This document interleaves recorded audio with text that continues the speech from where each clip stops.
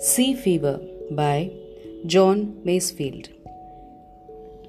I must down to the seas again, to the lonely sea and the sky, and all I ask is a tall ship and a star to steer her by, and the wheels kick and the wind's song and the white sails shaking, and a grey mist on the sea's face and a grey dawn breaking. I must down to the seas again, for the call of the running tide is a wild call and a clear call that may not be denied. And all I ask is a windy day with the white clouds flying, and the flung spray and the blown spume and the seagulls crying. I must down to the seas again, to the vagrant gypsy life, to the gull's way and the whale's way, where the wind is like a whetted knife. And all I ask is a merry yarn from a laughing fellow rower, and a quiet sleep and a sweet dream when the long trick is over. By John Masefield.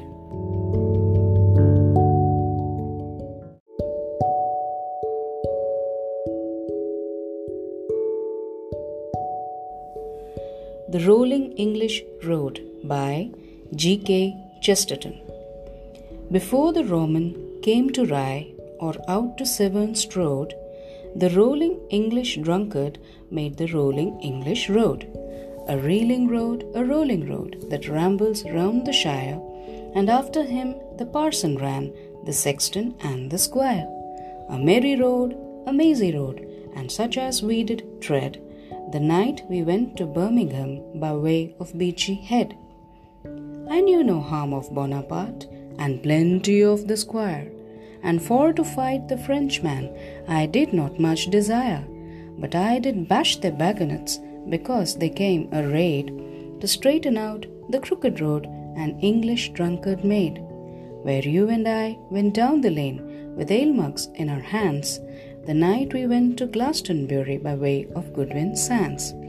His sins they were forgiven him, or why do flowers run behind him, and the hedges all strengthening in the sun? The wild thing went from left to right, and knew not which was which, but the wild rose was above him when they found him in the ditch. God pardon us, nor harden us, we did not see so clear, the night we went to Bannockburn by way of Brighton Pier. My friends, we will not go again, or ape an ancient rage, or stretch the folly of our youth to be the shame of age, but walk with clearer eyes and ears this path that wandereth, and see undrugged in evening light the decent inn of death. For there is good news yet to hear, and fine things to be seen, before we go to paradise by way of Kensal Green.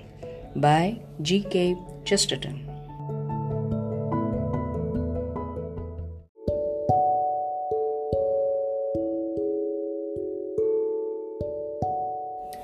The Manly Heart by George Wither. Shall I, wasting in despair, die because a woman is fair? Or my cheeks make pale with care because another's rosy are? Be she fairer than the day, or the flowery meads in May, if she be not so to me, what care I how fair she be? Shall my foolish heart be pined because I see a woman kind, or a well-disposed nature joined with a lovely feature? Be she meeker, kinder than turtle-dove or pelican, if she be not so to me, what care I how kind she be? Shall a woman's virtues move me to perish for her love, or her merits value known make me quite forget mine own? Be she with that goodness blessed, which may gain her name of best, if she seem not such to me, what care I how good she be? Because her fortune seems too high, shall I play the fool and die? Those that bear a noble mind, where they want of riches find, think what with them they would do, who without them dare to woo. And unless that mind I see, what care I though great she be? Great or good or kind or fair, I'll never the more despair. If she love me, this believe, I'll die ere she shall grieve. If she slight me when I woo, I can scorn and let her go. For if she be not for me, what care I for whom she be? By George Wither.